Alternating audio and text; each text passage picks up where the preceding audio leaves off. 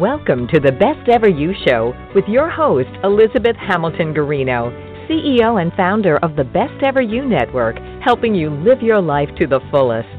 How? Real people, including celebrities, real advice, real places, products, and businesses, real life stories. It's all right here for you with this radio show, printed magazine, websites, community, and more. Remember to visit us online too at besteveryou.com. And now here's your host, CEO and founder of the Best Ever You Network, Elizabeth Hamilton Garino. That all sounds so fancy schmancy, but I am in my home office in my sweats with my hair on top of my head. In true Best Ever You form, as we always do. Thank you for listening. I'm Elizabeth, and I am really excited to welcome Todd Cipperman to the Best Ever You show today. And I don't know, Todd, do you have as much snow as we do up here in Maine? No, we don't, thank goodness. Down here in Philly, it's just today's beautiful, although it has been the usual cold and rainy that we see down here. Yeah, we got snow as far as I can see, so I'm just going to look the other way and not look out the window. That's what you get for living in Maine, Elizabeth. Exactly. I'll focus on the computer and think baseball. And when I think baseball strongly enough, the snow starts to melt, so it's all good. So we are not here to talk baseball. We're here to talk about, we're going to put that financial services hat back on and talk about compliance, because we've got you here. You're the founding principal, I don't know what that means, but to me it means owner of Cipperman Compliance Services. And that's a huge firm in the compliance industry. And you have written a book, and I am so excited to share your book with our audience and talk about everything compliance, because we're a compliance family. So, what made you think about writing a book? Yeah, so it is sort of ironic, right? I'm a compliance professional. I'm actually a lawyer by training. I've been a lawyer for 25 years, and I started a compliance services firm about 15 years ago after leaving a corporate job. And it's sort of because I felt people were looking for it. I started a blog back in 2008, just to sort of keep everyone updated on things that are going on. There was so much change going on in the industry, so much regulation going on. I started writing sort of an email to interested clients every day, say, hey, this just happened. Hey, this just happened. And that turned into a daily blog, which now I've been doing for over 11 years. And it goes out, when I say daily, it's about 3 to 5 times a week, depending on how active the regulators, mostly the SEC, some FINRA, how active they are. And then what I was doing, Elizabeth, at the end of every year, I would sort of take what I call them little trees, because it's a sort of a daily thing, this enforcement action, that rule, et cetera. And I sort of took those and I sort of created themes. At the end of the year, I did these speeches. This is, you've been reading my blog. Here's what this means to you on a more from when you'll go up 30,000 feet and look at it from the forest. And people really like that. They sort of like this idea that I could pull it together and create some trends for people.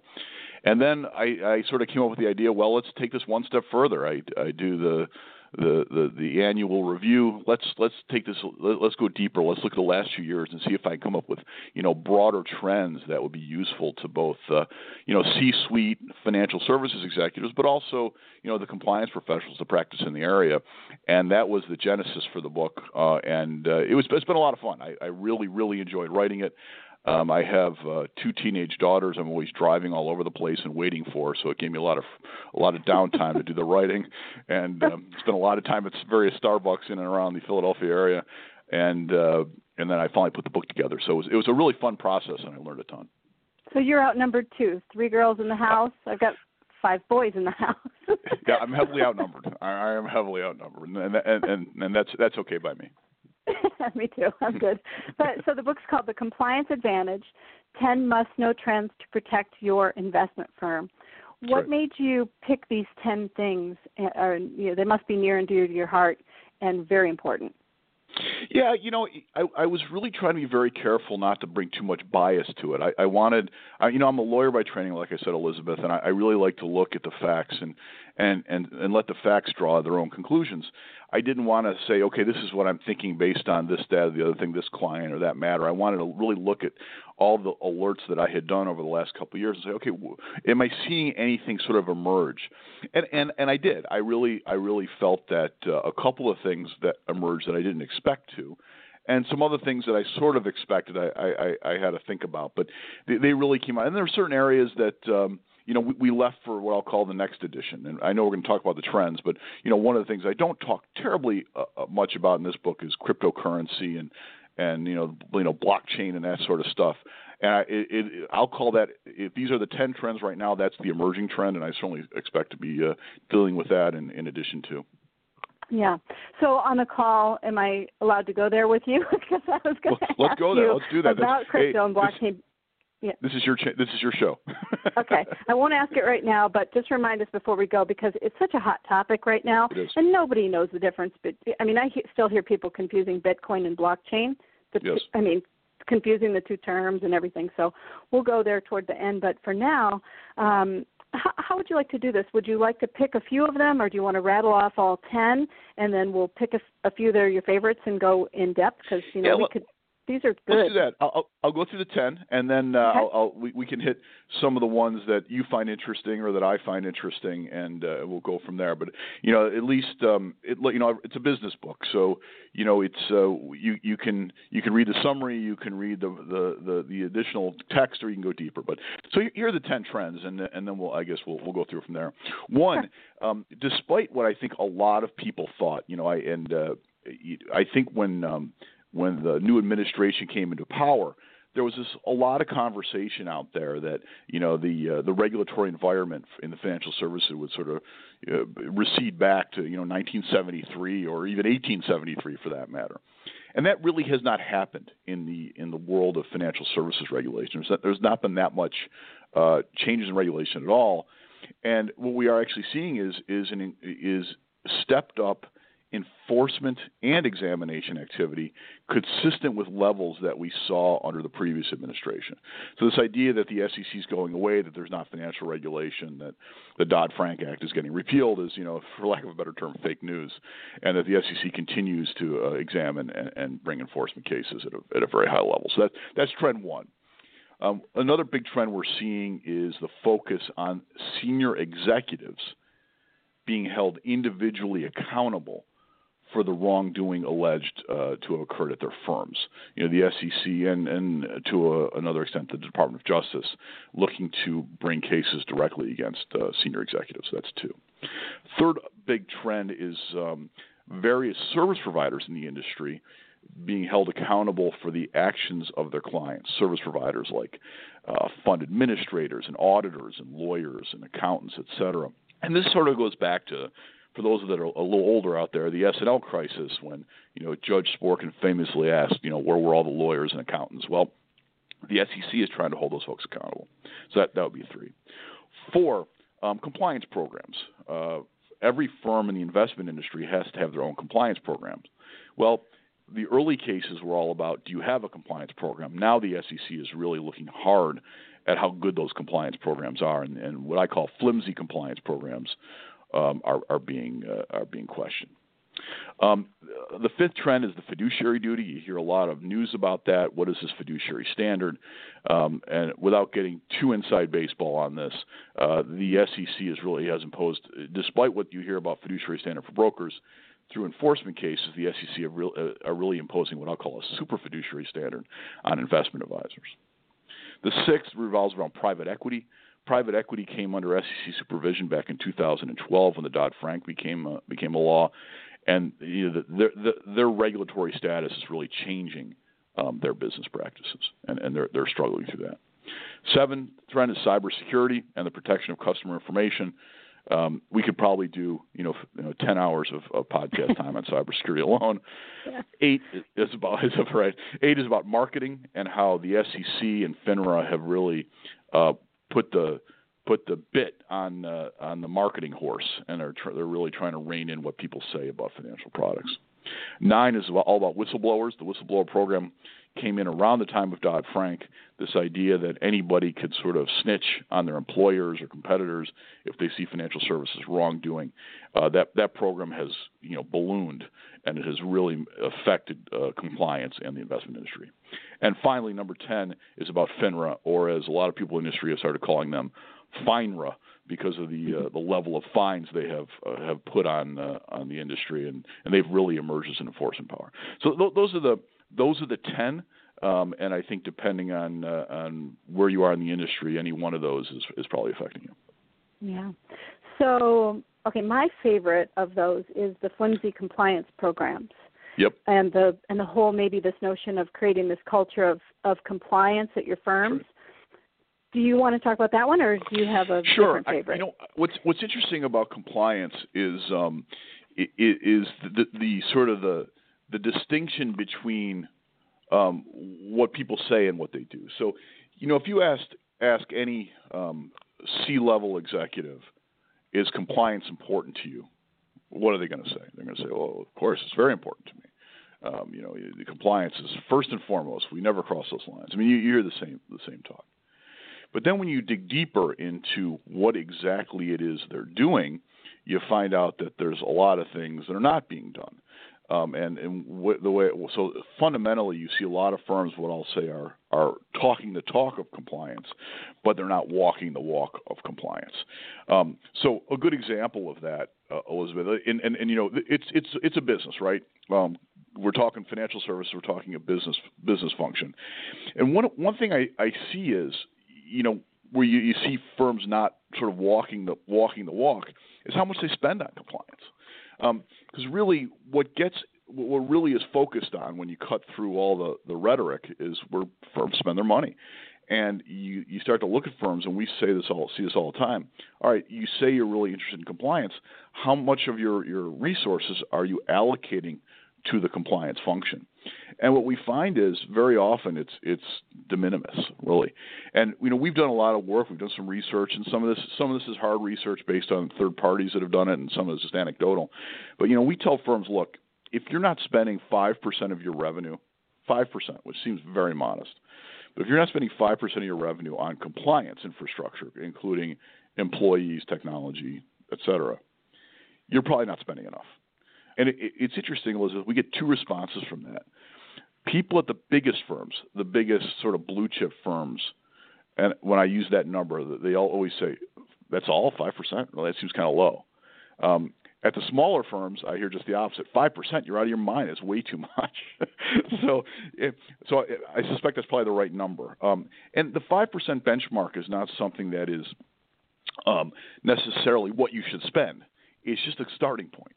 You may say that, our business is not very risky, it's not very complicated, maybe we should spend 4% or 3% or whatever.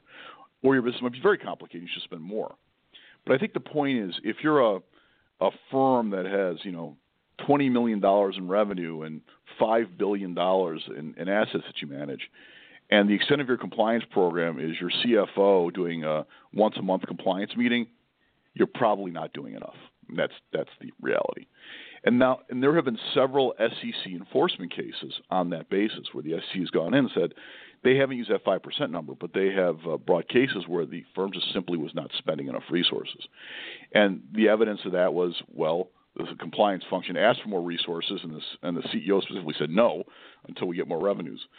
Or situations where it was clear that there was just no way that the compliance staff that they had could handle all the work that was going on.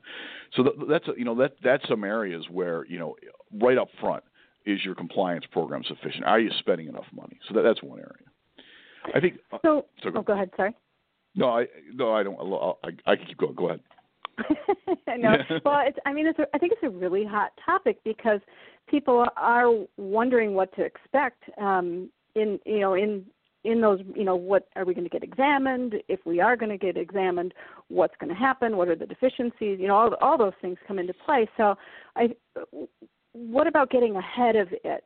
And I don't know what it is exactly, but so you have 5% of your spend. But what are you watching for? What's some best advice you could give to a CCO maybe administering a compliance program, or what do you see most often as some of the compliance deficiencies? There you go. I'll throw that back at you. Yeah, I'm gonna even take it. I'm gonna go a step further. I'm gonna go a step up. So we talked about allocating resources. So you're the CEO of an investment firm or financial service firm. Okay, I know. All right, I'll allocate money. I got that. Now what's next? Well, the next thing is to hire a competent chief compliance officer, which sounds really, really simple. But I can't tell you.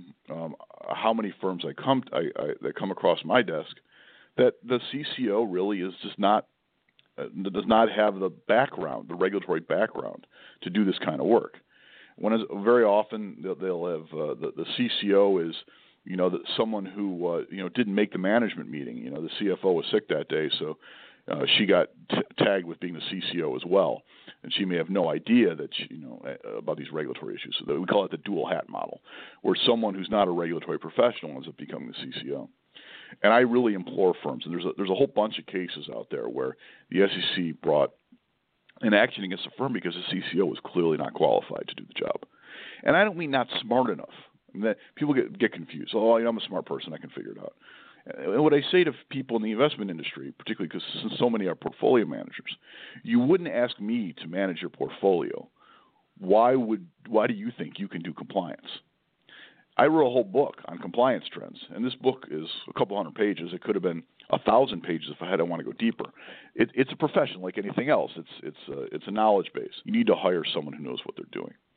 So you need to hire a good person, and if you're not, and there's really, in my view, two ways of doing that. One is obviously you can hire a person in-house, an employee, or there's firms like my firm which provides a CCO on an outsourcing basis to firms. I mean, we do this for a living, so by all means, you need to hire someone who knows what they're doing. So those are two areas. You need to allocate resource. You need to hire a CCO. And then what's next? Well, you leverage that knowledge base. You need to create what I call the constitution of compliance, which really is the compliance manual. Those are the rules of the road that your firm is supposed to follow, and a lot of work should go into that document. Our compliance manuals can run 150, 200 pages addressing all the various areas to avoid any kind of regulatory risk. So that's a big part of it. Get a good compliance manual. And I think the next phase is you need to test that. So one big part of the compliance infrastructure across the industry, which is required by the rules, is you have to annually test your compliance program through various kinds of testing. Now, testing can include everything from sampling transactions. You can interview people. You can review documents. It's due diligence is the best way to describe it, and making sure that that 200-page manual is being effected as it's written, and then we would prepare a report on that. So getting a really good compliance manual, getting someone who knows what they're doing, testing that every year goes a real long way. And then I would add to that, you need to train the employees and create systems to make sure they comply. And then, of course, you got to make sure nothing leaves the firm, marketing materials, that have not been reviewed by compliance. There's more to compliance programs, but those are some of that's the basic start of the infrastructure to get going in the right direction. And if you don't do that, for example, we see it a lot where a lot of that isn't being done. What's the consequence? Well, there's a couple different consequences depending on your view of it. Certainly the more obvious ones, the SEC comes in, or FINRA comes in, or the CFTC comes in, and they do an examination. They find something's wrong. So in the most lightest way, they could give you what's called the deficiency letter. So they send you a letter, and then you have to respond to it, saying you're going to fix this, fix that, or fix the other thing. Now, that's not a public document, but the problem with that is you are now on their radar. So if you say you're going to fix something, and they come 2 years later and you don't fix it, worse things will happen, and we'll talk through that. But also that deficiency letter and how you remedy that very often goes to clients. Particularly institutional clients will ask you, all right, could I see your deficiency letter? Because they want to know what's happened. So you want to keep those deficiencies to a minimum. If it's something particularly bad or something you haven't fixed, it can go to enforcement. The enforcement division can file a public lawsuit against you to bring civil penalties, and civil penalties are monetary. They can go for restitutions. They can bar senior executives from the industry. A parade of horribles that can really happen. It's also one of the reasons, Elizabeth, I hate the dual hat model, because I'd hate to see the founder of a firm who decided to take the CCO role get barred from the industry because of a compliance problem because he or she didn't know what they were doing. So there's that. There's enforcement cases. In super egregious situations, if the action rises to a criminal, the SEC can refer it the case of the Justice Department, who can bring criminal proceedings and put people in jail. So that's obviously very bad. Yeah. But there's actually the bigger issue really are twofold, and I think they're sort of softer problems, but actually more damaging. One is reputation. So once your firm has a public enforcement action against it, I can tell you that anytime you're in an RFP situation, your competitors are going to pull that out of the drawer and show it to the potential client, and that's going to be very damaging. You're going to have to, explain. You're going to have some explaining to do if it doesn't knock you out of the pitch to begin with. And I think the other part of it is, and that reputational hit, hurts the ability to get employees and everything else. What's the old story? I mean, it takes forever to build a reputation, and it takes an instant to get rid of, to lose it. And I think the other side of it is once the SEC sort of gets you in their radar and gets you in their sights, you become their best friend. You're going to see them every year. I've come in situations where the SEC has been at a client for over a year, and continuing with ongoing requests.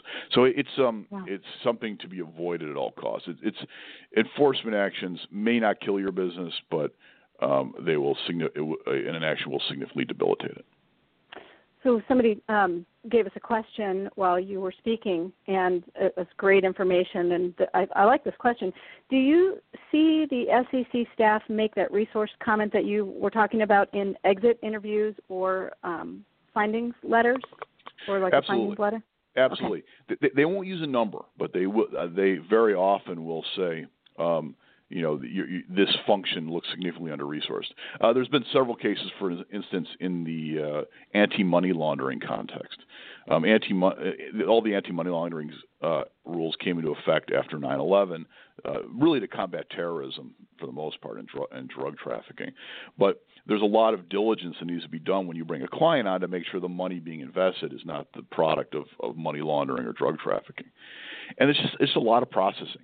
And when you think about it, if you're a very, very large retail firm, the amount of paperwork that needs to be reviewed is significant. And there's been several cases where that function, which is significantly understaffed, and the SEC has brought cases on that basis. But yes, I have definitely seen exit interviews, deficiency letters, and cases where the SEC specifically cites under-resourcing. I love the way you talk about compliance because it makes it so easy to understand. And it can be to many people can be like such a complex, like I don't get this moment. And so thank you for breaking it down a little bit into more digestible bits of information because we're getting comments that this is super helpful. So Good. Thank you for being on the show. And the next question somebody just tweeted me is about they're in an examination, or they're going to be, and they want to know what to expect. They're going to come knocking on the door. What's that mean for them, and what's going to happen? Yeah. So a couple of things on exams, and it's an intimidating process. And I think one thing to remember, first and foremost, is the government may not be your enemy, but they are certainly not your friend. Those examiners, they have the ability to subpoena documents. They have the ability to turn the case at their discretion over to the Enforcement Division. They have the ability to turn cases over to the Justice Department. So you need to take it very seriously. You need to be very careful with your responses and how you interact with them. So I often say you should treat the examiners sort of like a police officer that pulled you over for speeding. It's no joke. They are not out to get you. I give the SEC folks, and I've dealt with a lot of them in a lot of offices, the absolute benefit of the doubt. They are not out to get you. But their job is to uncover wrongdoing and to protect investors, and they take that job very seriously. And you should take the exam very seriously. So first and foremost, get help. You should never go through an SEC exam without being sherped, if you will, by a regulatory professional that's been through it before. And I think that's really important. Whether it's a firm like ours, your lawyer, whoever, someone knows how to deal with the SEC and can interpret their requests. You can also think about it as almost like an IRS audit. Would you go to an IRS audit without bringing an accountant or someone who's been through an IRS audit before? No, you wouldn't, because there's danger. You could say the wrong thing. You could say it in a way that'd be misinterpreted. You can misinterpret their questions. So treat them with respect on two levels, that they have a lot of power, but also they're human beings. They're trying to do a job. And I will tell you, most examiners that I know would rather not find wrongdoing. They'd rather see a clean firm that has an excellent compliance program and gets them out of the office as quickly as possible. That really is their interest. They would rather see a good program than a bad program, based on my experience. I've never seen anyone that that they want to sit in your office for no reason. So that's one. Yeah, so get some help. What you're going to get a very long document request list. They're going to ask for a bunch of materials before they arrive. And again, I would get help in how to respond, because some of the questions that they ask and the requests they make are not crystal clear as to exactly what they're looking for. And you can call them or communicate with them and ask them to clarify and ask them to limit scope and that sort of thing. You can certainly do that. They will then come on site. Generally, not all exams are on site. They generally come on site. The first day is usually a day to get to know each other. You describe your firm. They talk about what they're going to be looking for. And one thing you really want to do is make sure that all requests, both document requests and interview requests, come through one central person. You don't want the examiners accessing multiple people and walking around your firm. It should be a focused review. And then that you can help get them the information and people that they need to talk to. And I think it's really important that you respond quickly and you respond accurately. I don't know is an okay response. Yes and no are an okay response. You don't have to keep talking. It's think of it like a deposition. Answer the question, but only answer the question they ask. And I think if they have a document, deliver it. If you don't have the document, it's okay. Say we don't have it. A terrible mistake I see people make is, yes, you ask for a document, you don't have it, and then you create it. They know that, and they get very upset by that you sort of create documents on the fly as if they existed. Be truthful. It's very, very important. And if you don't know the answer, it's okay to say, I don't know. And if you disagree with something, it's okay to bring in help to have that conversation. And then usually they'll be there, in our experience, anywhere from a couple days to a week. It sometimes goes longer. You should ask for an exit interview. They will generally tell you some of the issues they're looking at. And then sometime within the next 180 days, you'll get a deficiency letter. Sometimes you get a letter that says everything's fine, there are no deficiencies at this time. So that's fairly rare. About 10% of cases get that, but you will probably get a deficiency letter, and then you'll respond to that within 30 days as to how you'll remedy the problem. In a rare situation, and we like to keep these as rare as possible, the issues cannot be remedied through response to deficiencies, but they go to the enforcement division, and then it becomes litigation and investigation, and that's a story for another day. Do you ever see them, this is probably a little naive and very best ever you like, but do you ever see the SEC say something like, that's the best compliance program I've ever seen, world, look at this one, or anything like that, or is it all just pretty confidential and low-key? You're not going to get any pats on the head from the regulator. Okay. There's never a win. There's just lesser losses, if you will. They're right. They're there to find stuff. They're not there to tell you everything's great. Okay. I've been doing this a long time, Elizabeth. Like I said, I've been practicing law for 25 years. I've been running this business for 15 years. I view a victory as if they're out of my client's firm within 3 to 4 business days. That's phenomenal. That means they got what they needed. There's nothing huge to see. Move right along. Nothing to see here. That's what we're hoping for. And if we have gotten letters which say there are no deficiencies, and we literally break open the champagne when that happens. But they never say this is great. No, there's never any positive comments, so don't expect that. They're not, like I said, okay. they're investigators. Not a soft approach like we think you're great and here's a few things you can do to be better, but have a nice day. Yeah, no. I mean.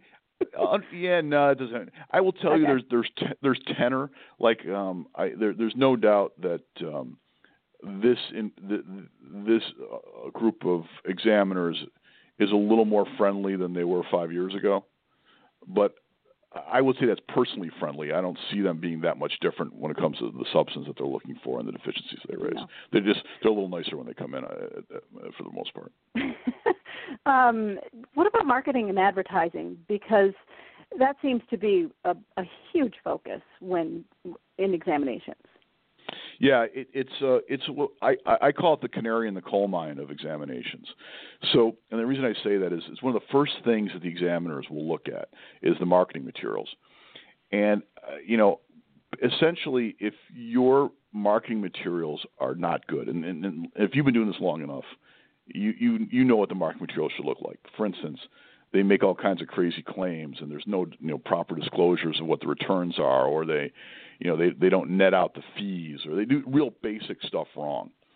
The SEC knows, or FINRA, if it's FINRA, knows that there's probably a lot more wrong in that compliance infrastructure.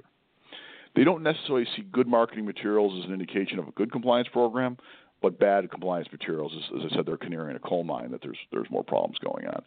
So you want to get that stuff right. And the reason, from their perspective, it's sort of an easy thing to get right. The rules, they've been sort of in existence for a long time. There's a lot of stuff out there. There's a lot of people out there that know these rules. There's not a lot of creativity in financial products marketing. So, you should be able to get this stuff right. And if you're getting it wrong, it's a real problem. And you see all kinds of things. The one that I see a lot of that I really warn against is what they call out there hypothetical back-tested performance. And it's a fancy way of saying, it's a firm that's too new to have real performance. So they basically take how they manage money and they apply it hypothetically in a back-tested environment to see what would have happened had they been managing money.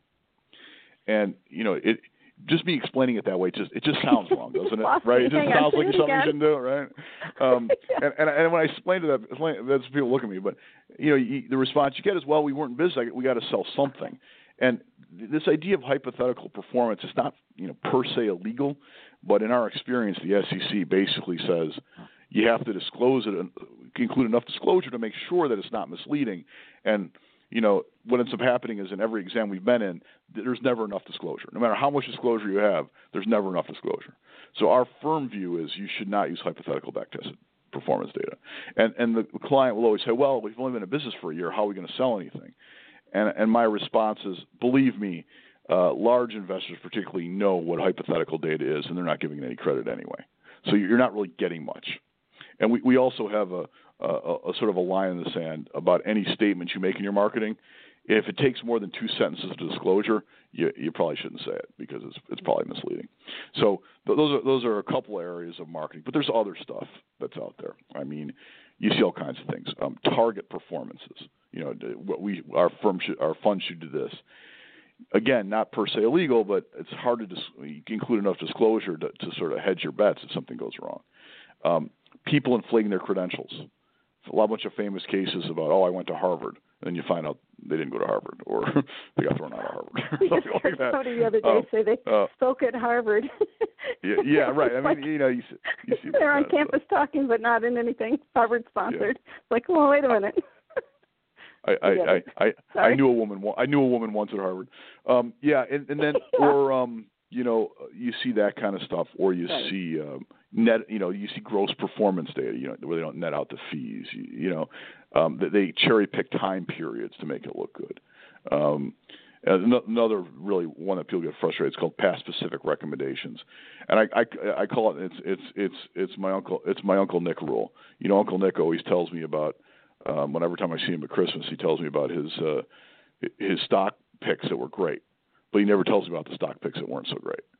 And that's kind of what the prohibition on past specific recommendations. You're not allowed to say, hey, we were good here, and without showing all the picks that you made. So I call it my Uncle Nick rule. So, those are a couple of the areas that the SEC can really pick apart very easily when they come in for an exam. How about social media? I'm going to open the can of worms here a little bit more because I love social media. Over the past 15 years of using social media for Best Ever You, combined with like my past experience in financial services, sometimes you look at some of the stuff that's out into the universe with financial services and it's cringeworthy. And I'm just wondering how that's going, and if they're going to make some changes to the social media rules. What do you? Yeah, I'll just be quiet. You get social media. Well, listen, I love social media too. And if you go out there, you'll see me all over the place. I think it's a great tool, and it's democratized communication, Cipperman. really. Yeah, right. No, I love it. But so there's a bunch of issues, and keep in mind the SEC is a regulator, and they tend to follow innovations, not get in front of it. I've been around long enough that I was, doing this kind of work when, websites first came into being. My kids can't believe when I actually started work, there was no email. They have a hard time even conceptualizing a world like that. For the first time the other day, I'm like, oh no. Yeah, right. Right. But so I was around. I was working at a company when people started doing websites, and the SEC came out with statements that websites were illegal and they were potentially misleading. And it's like, well, come on, guys, it's going to happen. And I think they have a similar view of social media. The regulator tends to be fairly negative on the use of social media, but it is what it is. I mean, it's not going away. It's very much a part of our modern society. So there's a couple things you have to worry about on social. One is, from the company perspective, and I have a hard time with. Sometimes people forget that what you put on social media, the same rules apply as what you put out in hard copy or by email. Those same marketing rules apply. You can't use hypothetical backtested data. You can't use past recommendations. You can't use gross performance. You can't, use target returns. It's the same information. So from that perspective, companies got to lock down what people say on social media to make sure they don't, say something that's not approved. But then there's the individuals. This is where it gets really hard, Elizabeth. Oh, yeah. Every individual employee has their own social media accounts, and in this day and age, the break between personal and professional, it just isn't what it used to be. It's sort of a gig economy. We're all working and socializing together, and people don't think that, that's my personal account, not my business account. And people say things about their companies that the companies themselves couldn't say. So you get this whole problem with how do you make sure that your employees are not saying things they shouldn't, so what do you do? Well, you have a policy. This is what the SEC wants. You put a policy in place. You cannot use your personal social media accounts to talk about business. All right, well, yeah, okay, we can all salute that. But is that realistic? What percentage of our lives are spent at work? It's a very hard thing to do. You think about LinkedIn, which people use as a business tool and sometimes as a recruiting tool. What can and can't you say about your employer? So that's one part of it. But then how do you monitor that? So there are some companies out there that can monitor Facebook and LinkedIn and Twitter. But okay, what about private chat rooms? What about Bloomberg chat and all the things that go on there? So that monitoring of these different platforms becomes very complicated. So the SEC. I'm sorry, go ahead. I was thinking about just if you have an employee and they have Facebook, Twitter, LinkedIn, Snapchat, and throw one other one in there for fun. Mm-hmm. I keep thinking about all of those platforms also have private messaging systems behind them. That's right. It's nuts. I mean, I don't even know how you would monitor that. Well, and this sort of gets my ire up a little bit because me too. I know. The SEC just went up. Yeah, well, because I do compliance for a living, and the SEC came out with this sort of this risk alert a few months ago, which basically said, "Hey, compliance officers, it's up to you to monitor all these social media accounts." And I was like, "Well, that's not fair. That's just not fair. How do you put it on the CCO to do that?"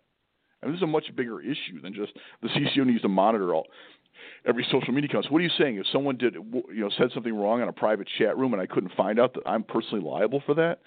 What I have said is I think the SEC is really going to need to take a step back and do what they do in big policy issues, which is get an industry roundtable together that includes both financial services and media executives and social media executives and figure out how to reconcile the regulatory rules with the realities of modern day communication.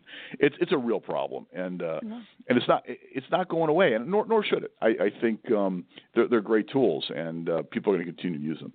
Having said that, I will tell you this: a lot of recent cases, particularly in the insider trading environment, when people they've been using private social media chats to communicate material, non-public information, and that's a real problem that firms are really concerned about and trying to figure out how to monitor. Yeah. What seems baffling to me as a mom of four boys here, and just going into user mode of like all these various things and thinking about it from a user standpoint, like gaming systems even. Everything's That's right. live on headsets. They're, it's the kids all talking to the kids at night after school or whatever, and that's kids, but the kids are growing up. Oh no, that's and right. Adults, I mean, everybody's gaming on. No, it's that's a whole right. other. Yeah, Go ahead, I know one great thing about your show is it draws a sort of a multi-generational audience, and one of the things that I'm really looking at. Look, I've been around a little too long, and as a dinosaur, I'm pretty good at social media, but that's a big caveat. We bring in people that are in a different generation that are in their 20s and 30s. And I'm talking to them. I'm like, how do I deal with this? What should I do? How do you monitor Facebook? What should we be looking for? What does it mean to like? Is that a testimonial? And they're really helping me do a better job as a compliance officer. Because I got to tell you, and I mean no disrespect, I'll just say I'm over 50.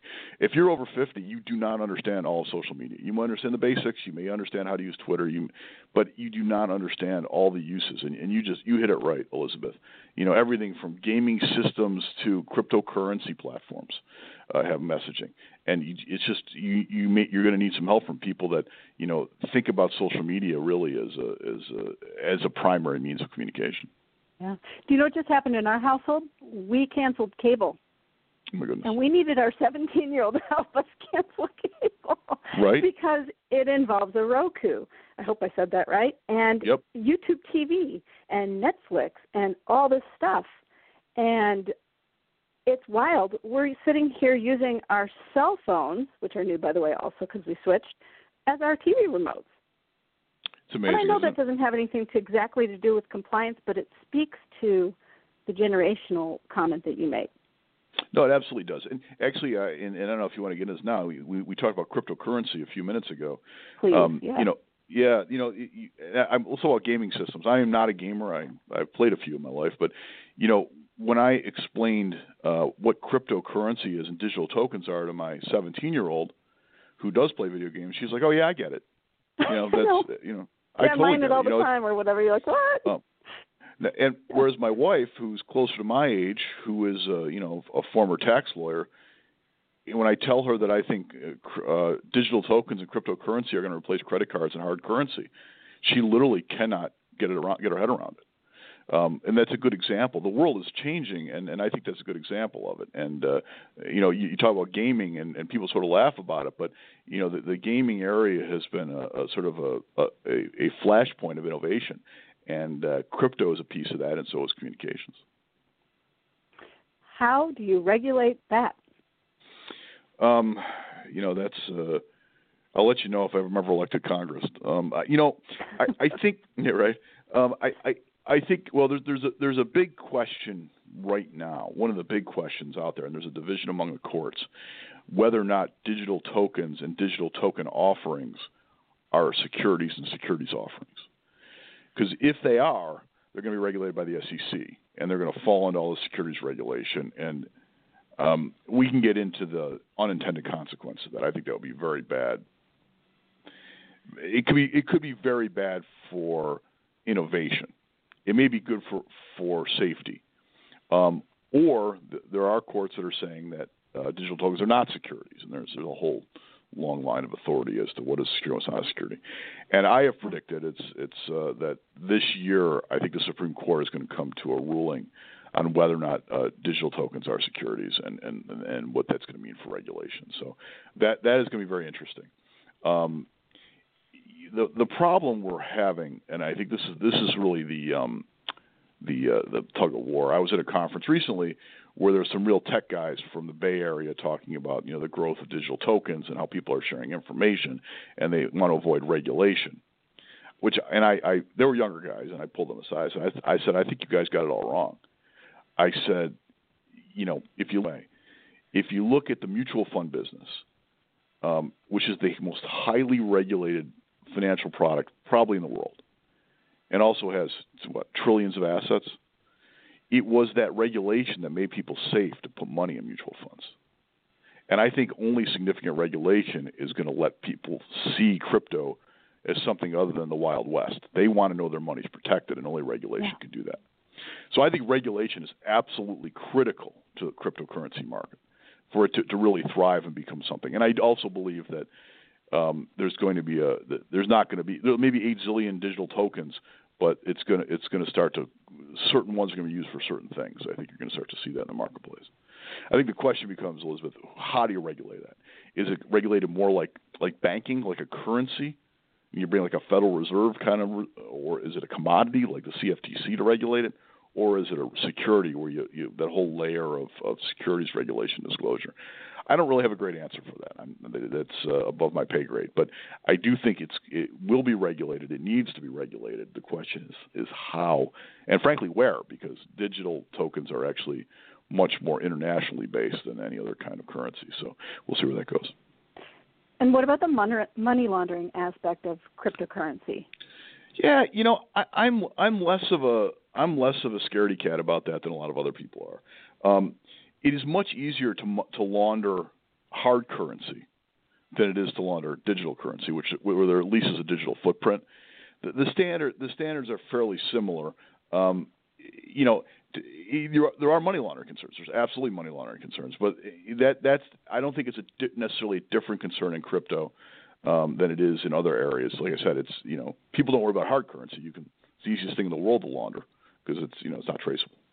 What do you think about that? I don't know if you saw this or not, but the 190 million that got locked up because the guy passed away and his password was so encrypted and all that stuff. Yeah, I did see that. Yeah. Is that an example of we need regulation? Yeah, I think that's right. I think also the opponents of this kind of technological advancement are always going to point to a problem here, a problem there. You're going to have issues. When people first started doing funds, there were issues. If you look at what preceded the Investment Company Act, the Investment Advisors Act, there was all kinds of frauds before regulation came in. And then they created regulation, and they've been creating new regulation for years. That's an issue. But if you think about it, is it any more of an issue than an old oil baron forgetting where he buried his cash in his backyard? Is it really that different? So we can regulate our way through that.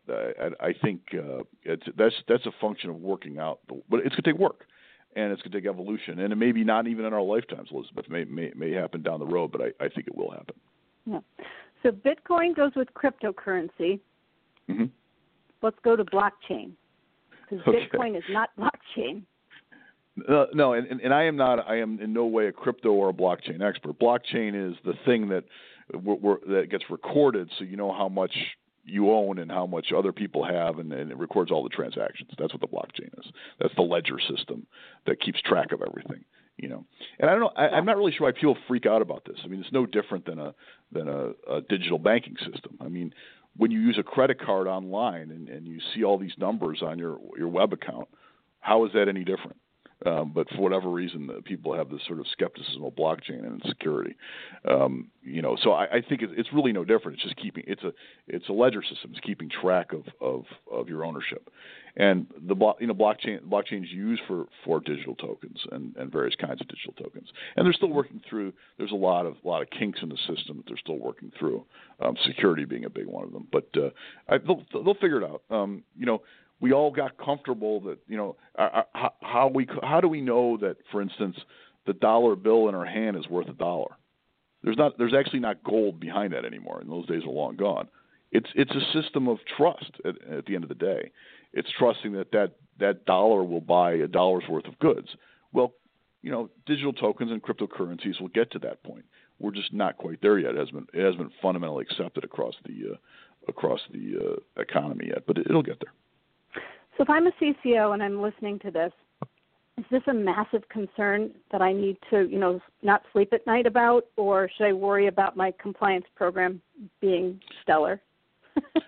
What's more important? About cryptocurrency or generally speaking? Just generally speaking, how important is cryptocurrency and Bitcoin and all these new things coming to a CCO? Is it something to lose sleep over? or is it better to spend our efforts, kind of keeping an eye on it and doing other things? So I would say a couple things on that. One is don't lose sleep over it. I think at this point the SEC has not approved any cryptocurrency funds.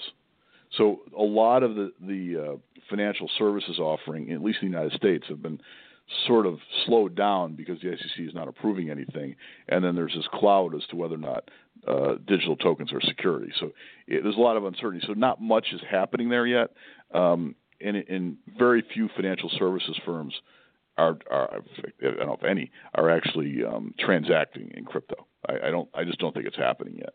So that I'm not sure it's a huge compliance worry just yet, but I will say this. You should learn about it. And I don't think you need to learn the ins and outs of how the technology works. That's not really that relevant. But you should understand the basics of blockchain, what a digital token is, what Bitcoin is, because it's one of the most famous, one of the most well-known digital tokens. I think it's important to understand that. And yeah, right now when people are investing in Bitcoin, what they're really doing is a form of currency speculating. It's really no different than sort of speculating that the pound is going to go up or down. It's just the pound's variation isn't as significant as Bitcoin because Bitcoin is not as widely held and is not accepted everywhere. So you need to know what it is. You need to know how it works, and I think there's time to learn that. There's some great pieces. There's some good law firm articles about it. Just read a couple Wall Street Journal pieces about Bitcoin. They'll explain the basics of it, and just get comfortable with it because it's definitely coming. It's definitely coming. Well, times are changing. That's for sure. There's a lot going on in this industry, and you can just feel the change and some momentum to it and so forth. It's great. It's great. That's why I like doing compliance. Yeah, exactly. One of the things that, again, I'm in the 50 realm. I will say I'm turning 50 this year, and my experience is back with the whole Edgar system, and I admit that. And I was one of the people who helped implement the Edgar system across the country with the SEC because I worked at Merrill Corporation. We did all that. And a lot of what I think about is data. Mm-hmm. And so while we're kind of on this topic of all these electronic things, I was wondering if you would talk about big data because back then we went from paper to electronic filings, ASCII, then HTML and all this stuff, and they had the data. But they would always complain that they didn't have a great way to analyze it. They did have a very good way to analyze financial data schedules in the Corp Fin world. But this is changing right now. Data is huge, and they have way more powerful tools. Do you want to talk about that? Yeah, I mean, it's changed the compliance infrastructure, the compliance world completely. I mean, we talked earlier in here about testing. So a good example of because big data is almost too hard to get your head around. But let's take portfolio management. And the securities the firm is buying on behalf of all clients and security dispersion and performance dispersion against what the standards should be. Without the data, all you can really do is sort of eyeball things and do some sample testing.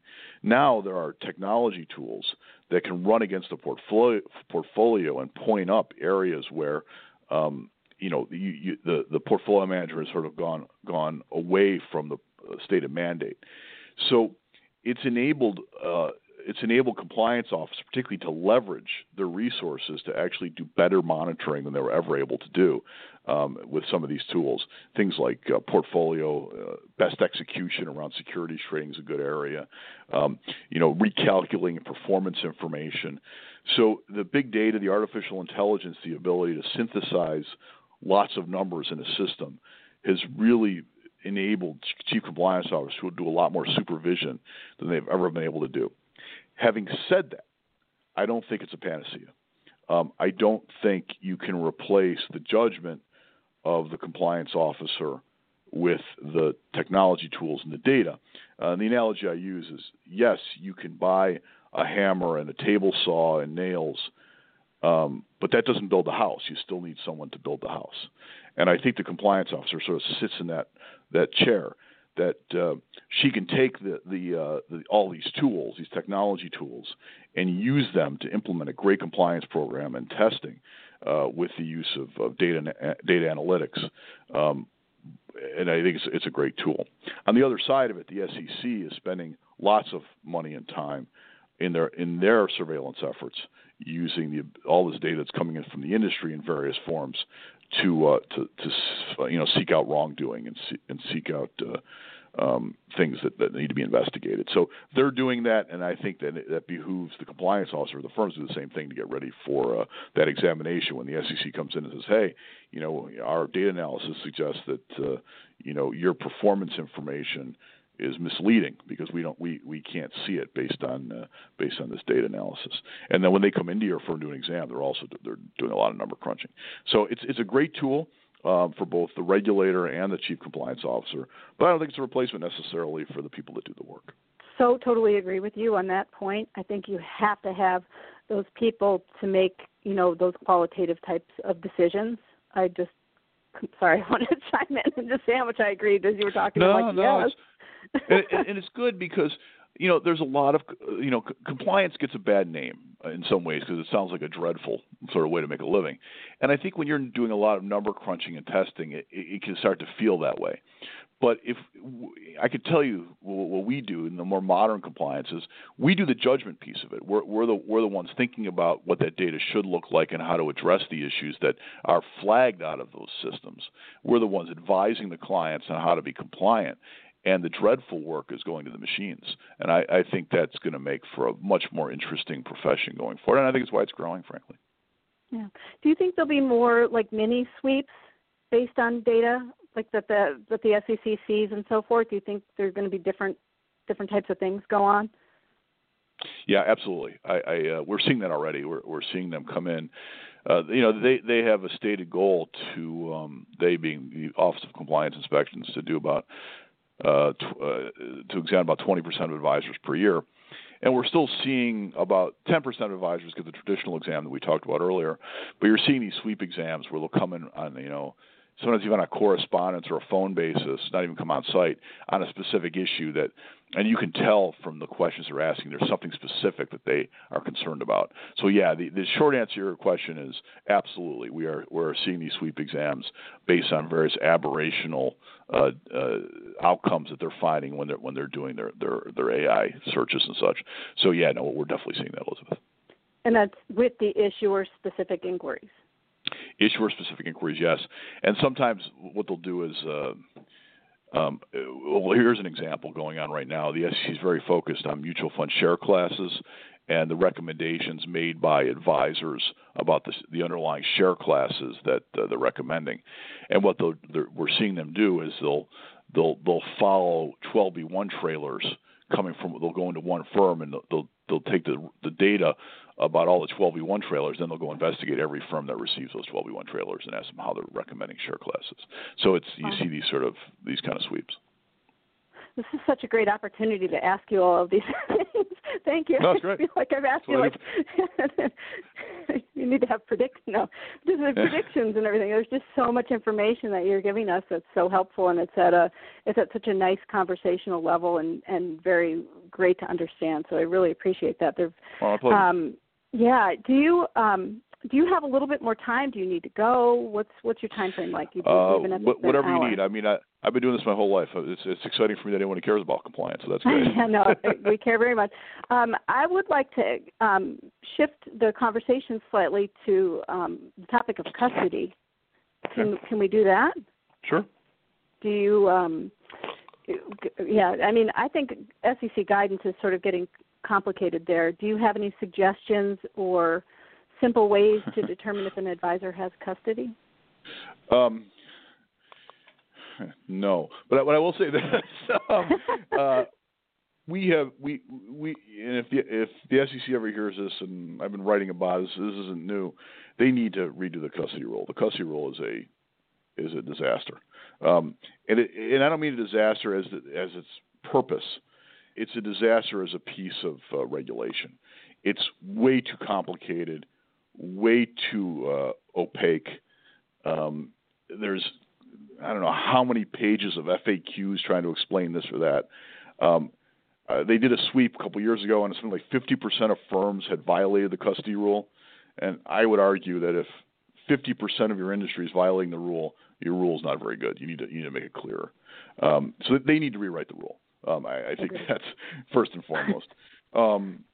So I think some general guidance if you want to avoid custody, you don't want any situation.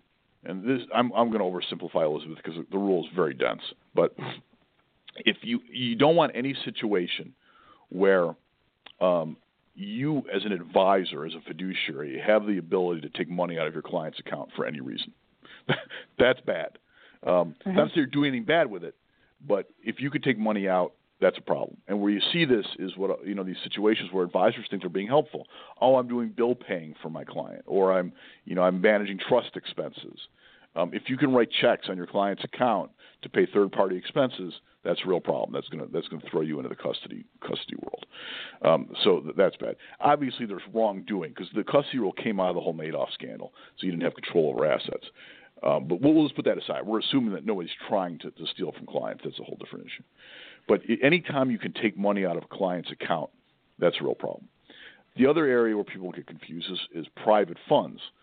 So if you are the general partner of a private investment partnership, you are deemed to have custody. Let me say, well, what does that mean? How could I don't have the assets. They're held at a bank. The SEC's view is a general partner has legal authority to take those assets out. Therefore, they have custody. The good news for private funds is you can solve the problem by having the funds audited by a PCAOB accountant and delivered. There's a bunch of rules about delivery of those financial statements. The argument being, if you are delivering audited financial statements, the clients can look and see and make sure that there's nothing bad going on. If you deem to have custody because, like I said, you're paying clients' bills or you have the ability to take money out, you could you could hire a PCAOB firm to do what's called a surprise custody exam. What they do is they come in once a year on a surprise basis, and they'll just make sure that there's nothing untoward going on. Those are sort of the big rules. But those are the big ones. If you want to avoid having access to client funds and being able to take funds out of clients' accounts, and if you're a general partner of a partnership, that creates problems. But again, there's a lot more to the rule than that. And you say, well, why is it so complicated? Well, it gets into this whole thing of all the compliance requirements under the rules, delivery of financial statements, and who's a qualified custodian, and the time periods. There's a lot that goes into it. But the SEC really needs to rethink it. Anytime you got thousands of words, or I think it's like 15 pages printed out of FAQs, I think it's time to rethink the rule. It's funny, as you keep talking, we get more and more questions. I'm like, this is going to be a 2-hour show by the time we're done, so I will respect your time. But we have a lot of questions here. Well, and go so ahead. maybe, and also maybe we could do like a Q&A blog or something like that with you on the topic of compliance. Sure. So somebody just typed this in. They said, I'm going to just read it. We have recently seen the SEC use self-reporting for mutual fund share class disclosure and new FINRA for 529 plans. Yep. Do you see self-reporting as a trend for the regulators?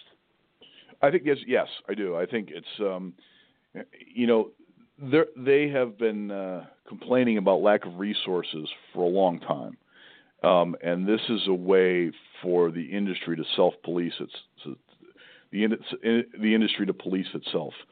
So this is a particular area where they saw widespread concerns, so they went this idea of sort of amnesty, that if you reported yourself and you made restitution to clients, they would not hit you with a fine. The problem, of course, is you could still get a public enforcement action against you, and it did not protect individual executives. The SEC made pretty clear that just because you self-report doesn't mean that your executives have amnesty if they did something wrong. So there's a lot of it's not quite as straightforward as just self-reporting. It's not like returning the library book late. There's a lot more to it than that. I think my recommendation is always, before self-reporting, you should consult with a lawyer that can give you some advice on what the best how to do that and whether you should do that. But I do see that as a trend. I think that you're going to see a lot more of those and a lot more issues where they're going to ask for self-reporting. And I think, unfortunately, what you're seeing now is the SEC is starting to sweep firms that did not necessarily report, and they're whacking them with pretty big fines. So we can have a broader debate, Elizabeth, whether or not that is a proper use of regulatory authority to sort of scare people into coming forward. But again, I'll if they ever elect me or appoint me head of the SEC, I can make that change. But it is what it is, and I think yeah, right. It is what it is. People, no, there's no. Believe me, no, there's no hint for me. Those days are long over. But I think I think the bigger issue, though, is people always ask us for what the government should do. I always say that's not my job. My job is to tell you what they want you to do. And I do think self-reporting will be an ongoing trend. So let's talk government for a minute. I didn't check the news before I went live on air with you here, but did the government shut down? I don't know if you saw the news, but I don't know. But if they do, I haven't gotten any notices that it has. So okay. I'm assuming the answer is no. What happens again with like examination programs? Is there, a halt in the examination programs, or what happens if this keeps happening in 2019? Yeah, the damage of the last shutdown was significant, and I think just because the government's back up and running, the damage will be lasting certainly all year. The truth is, the SEC has activities they're supposed to accomplish over the course of the year. The one thing you can't get back more of is time. And they have 11 months to do the same work they were supposed to do in 12 months now. So examinations were put on hold, and there's a question, will they be able to do all those examinations? Now, maybe there are people in the industry that think, oh, great, we'll have fewer examinations. But I don't think anyone in the industry thinks that's good, that you have less supervision of the industry. I think that's not a good thing. You have... there is a concern about statute of limitations on enforcement cases.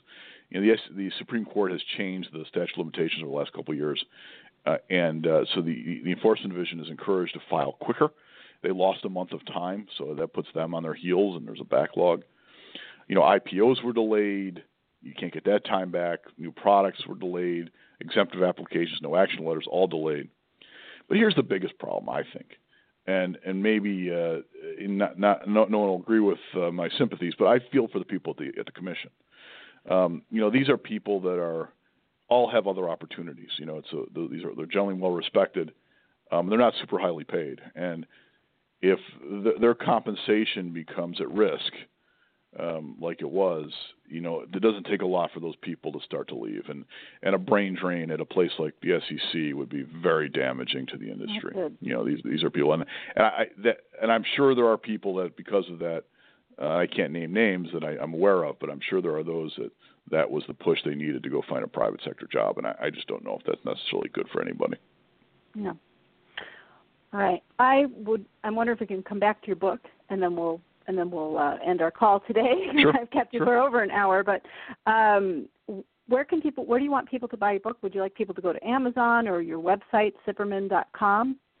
Or where? Yeah, no, Amazon's the place to get it, and it's available in two forms. You can buy it. You can get one for Kindle, which I think is a lot less money. It's $9.95, I think, and then you can get the hard copy as well. And then I would also encourage people to sign up for the daily blog, which is free. Free is good. And you can sign up for the daily blog via our website, which is Cipperman.com. And that way you can get the trees every day, and then you can look at the forest. And I'll tell you, I'm already starting to work on the second edition because one thing I learned the hard way is you should never write a book about trends because it's inherently time limiting. Yeah, I know. My next book, I think, is going to be about historical things. But anyway, so I'm already working on the second edition, which it'll probably be 2 years in the making. But if you want to see what's going on in real time, you can certainly go see the blog. And I'd like to tell everybody to please, go to his blog. It's at Cipperman.com, especially if you're new to the industry, whatever level you're at. But I find Todd to be a super teacher. He just like this phone call, you learn so much. And what I like that you do also is that you give your opinion on things, which is very helpful. I'm laughing because it's sort of very interesting. It's something not a lot of folks do. No. And I think part of it is I don't work for a particular company, so it's my firm. I can say whatever I want, which is helpful. But I also think I had a mentor once years ago, and when I worked in a law firm, that said, a lot of lawyers hate giving opinions, and he always used to say that's why people hire us, because they want our opinion. And I make very clear it's my opinion, it's my view of the world. And but what I'm trying to do more than give my opinion is to give people context. That's really what I'm trying to do. You can agree or disagree, but to just read a summary of something is so hard. What does it mean? What I try to do with these alerts is try to give you some context by saying this is the meaning of this much deeper than simply what this says. And you'll see that some are more interesting than others. And I gave a little bit of that. We talk about hypothetical back-tested data.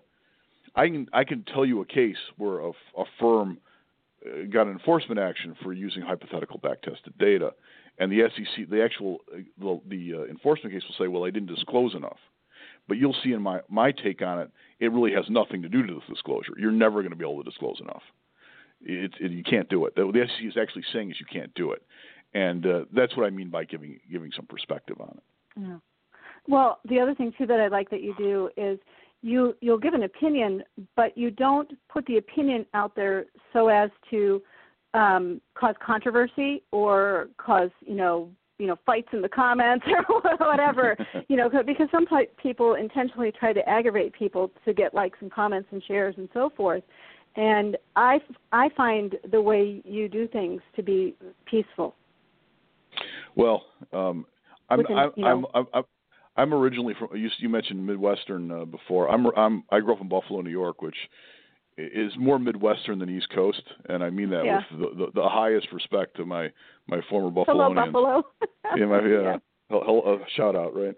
And that's. But I think so. That's part of it. I think part of it also, I think, is my lawyer background.